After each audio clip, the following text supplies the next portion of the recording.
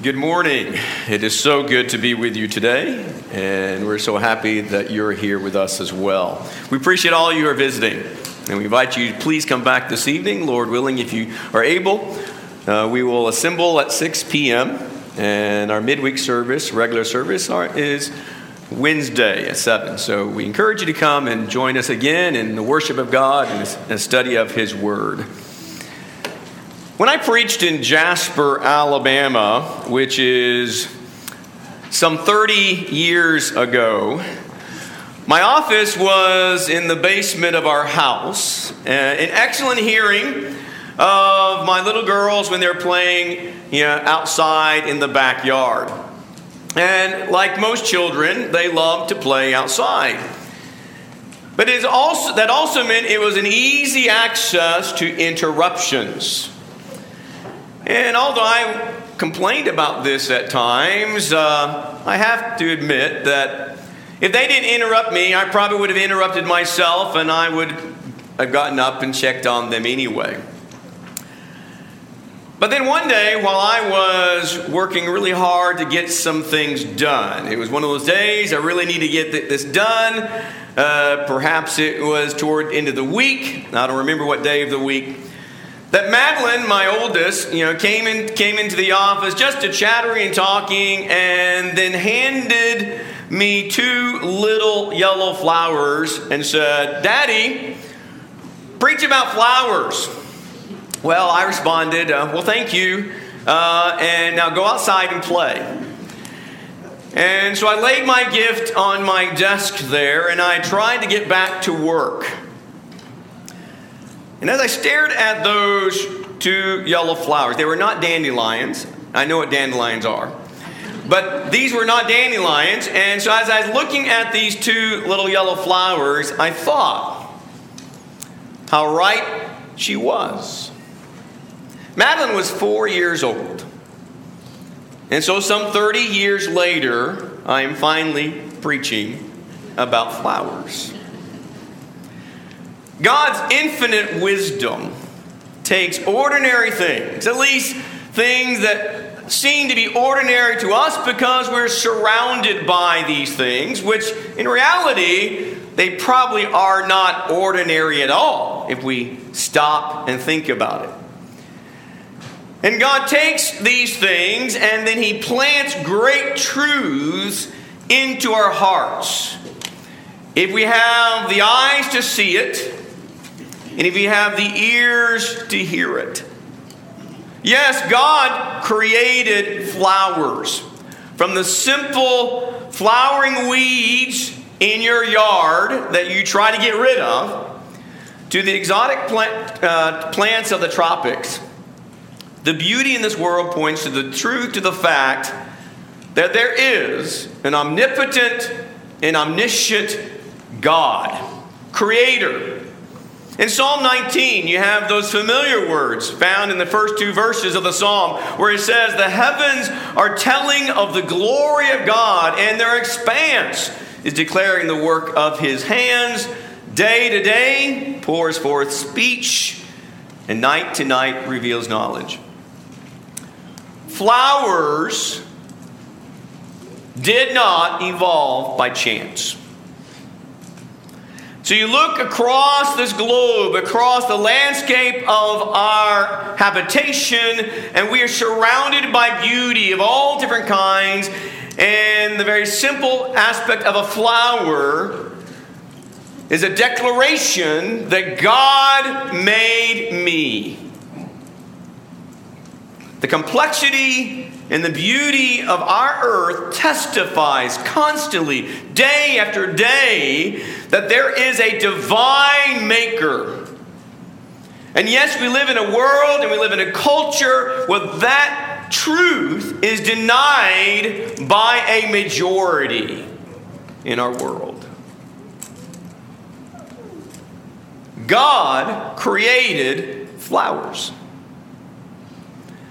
And you think about that idea and the fact that when He created flowers, when the maker of all things made flowers, how did He do it? He spoke. He spoke the entire plant kingdom into existence on the third day of creation. And so you read in Genesis chapter 3, verse 11, it says, "Then God said, let the earth sprout vegetation, plants yielding seed, and fruit trees on the earth, bearing fruit after the kind, with seed in them, and it was so. The earth brought forth vegetation, plants yielding seed after their kind, and trees bearing fruit with seed in them after their kind. And God saw that it was good. There was evening and there was morning, a third day." God spoke flowers into existence.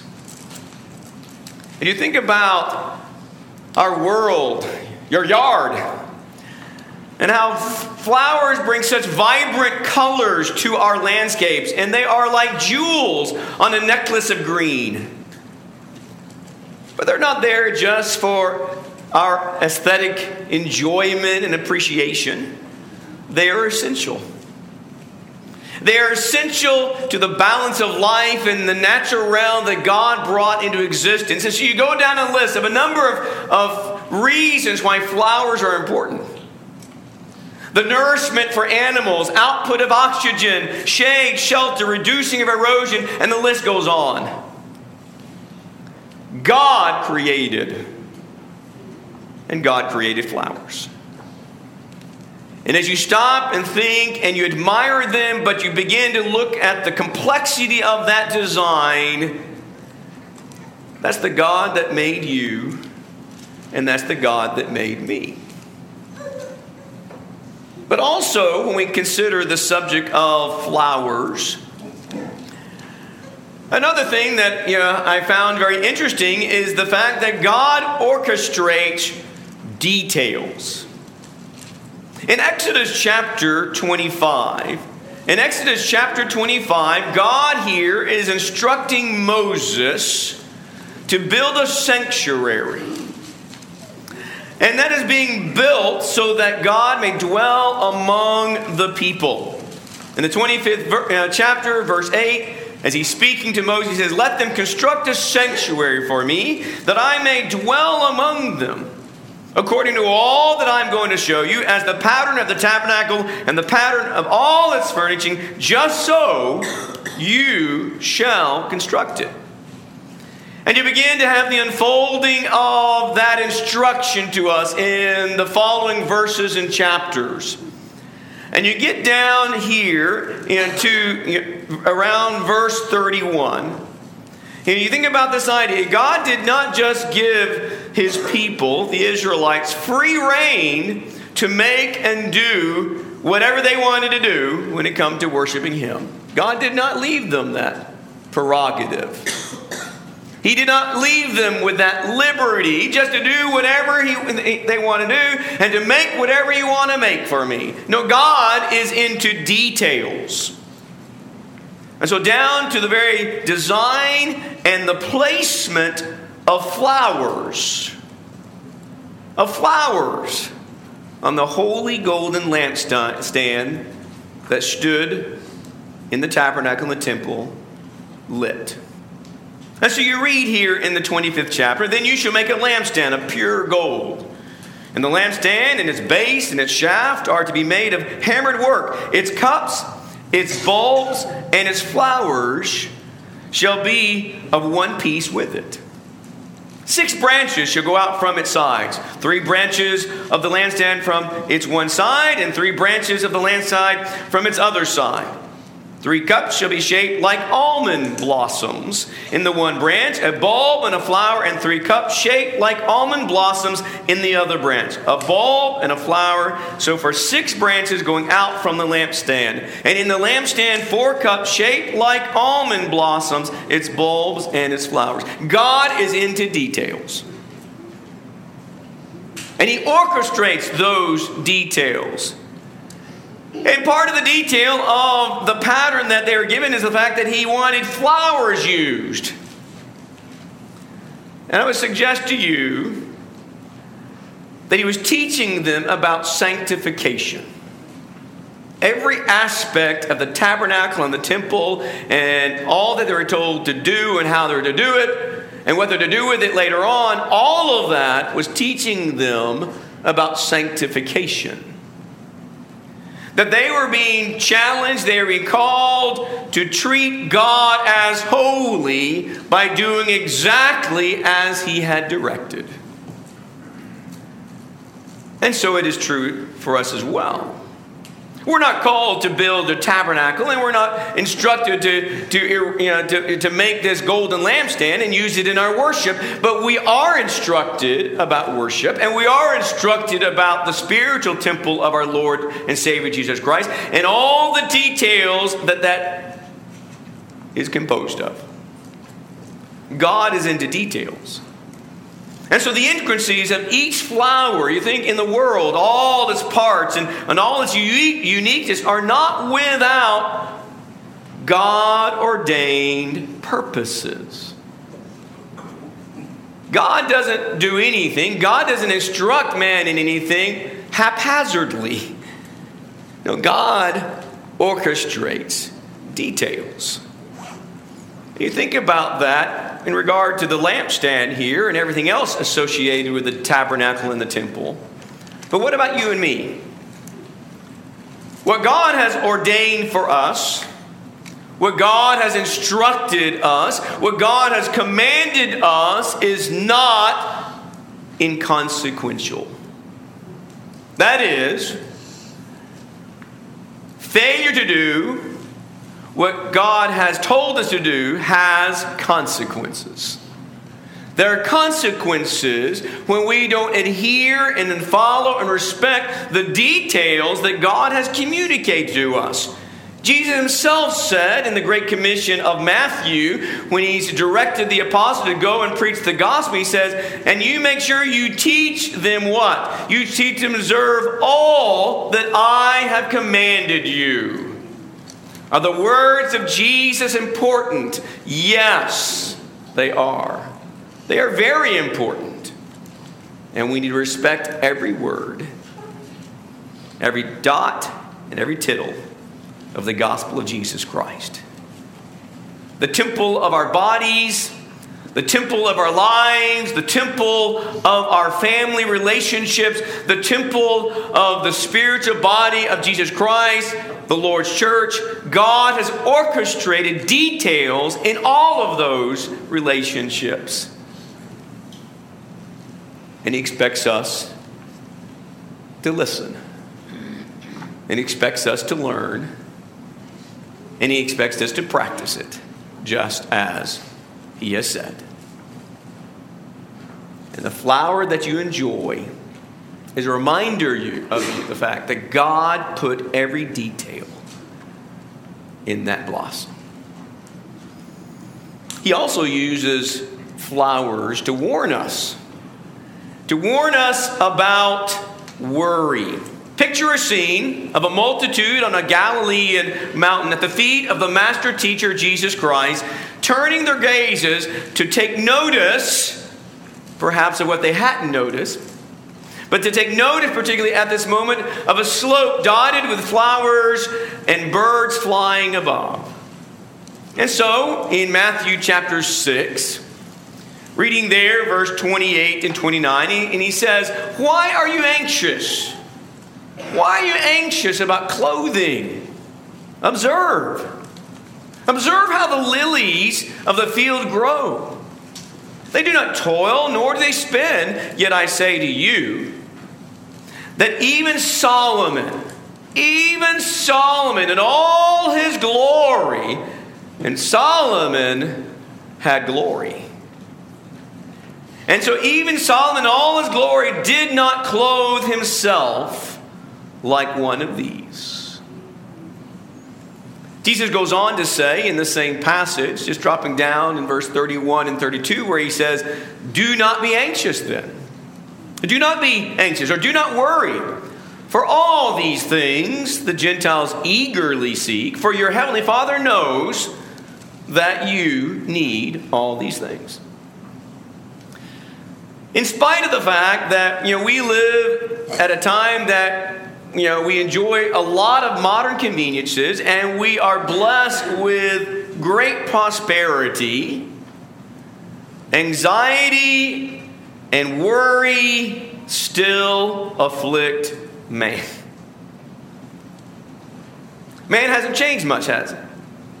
The same things that worried them in the days of Jesus are the same things that worry us. And so this is a very important lesson for all of us to learn in every generation. The fact is that we are too often anxious. We are too often worrying about the wrong things or caring and concerned about the wrong things. Think about it. We worry way too much about our houses and our vehicles. We worry way too much about our clothing and our food, even our health, our jobs, our retirement, you name it. The list probably can go on and on and on of all the things that we worry about in life. And so we still need to learn this lesson, don't we? A lesson that he illustrated with a flower on a Palestinian slope. The ancient lesson of not worrying about the stresses of daily concerns, daily cares, because sometimes we care too much about the wrong things. And Jesus simply says, God made all the flowers. And God takes care of all the flowers. He'll take care of you too. God made you. God made me. But when he made you and me, he made us different from the rest of the created universe, because when he made us in his own image. How much more of value are we than to everything else that is his handiwork? He knows. He knows you. And he knows me. He knows our needs. He is well aware of what we need in life, and he knows how to give us what is good. He knows what is most beneficial for us. If God made the flowers and he allows them to grow and show their beauty, and we appreciate and benefit from all of that, will he not also take care of you? Sun and rain come. Why? Because God. That's why. Because of God. He knows you. He knows me. And Jesus says, don't be like the rest of the world. Don't be like the world that worries about all the wrong stuff. God can and God will take care of you. He will not abandon or forsake his children. Trust him, even on the difficult days. Trust him, even when you're tempted to worry. He knows you, and he knows what's best for you. God also teaches through flowers about the brevity of life itself. You think about the idea of God's truth possessing, the special quality of expressing such great truths, such spiritual concepts within the framework of our physical environment. In 1 Peter, the apostle writes in the first chapter, verse 24-25, all flesh is like grass, and all his glory like the flower of the grass. The grass withers and the flower falls off, and the word of the Lord abides forever. This is a quotation from the book of Isaiah, Isaiah chapter 40, which is the transition chapter of the book, as Isaiah now has been instructed to begin to comfort the people of Judah, to comfort Jerusalem, God's people.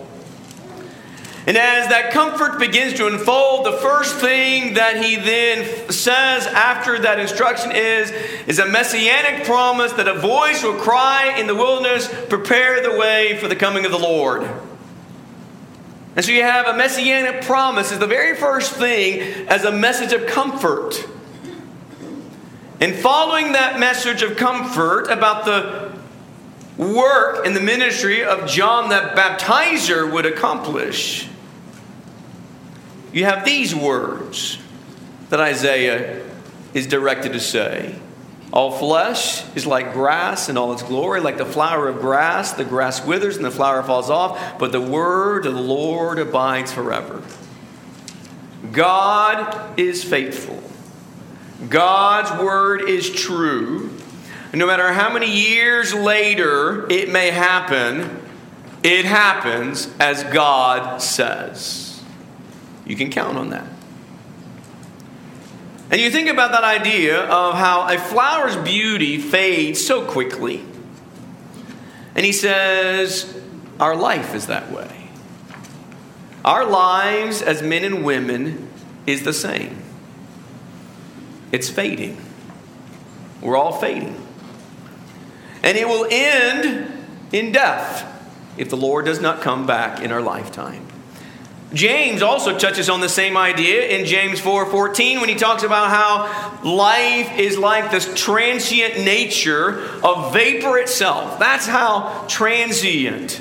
You can't grasp life and keep it. It's going to slip through your hands no matter what. But God then goes on to say, but I've given you something that will not fade away.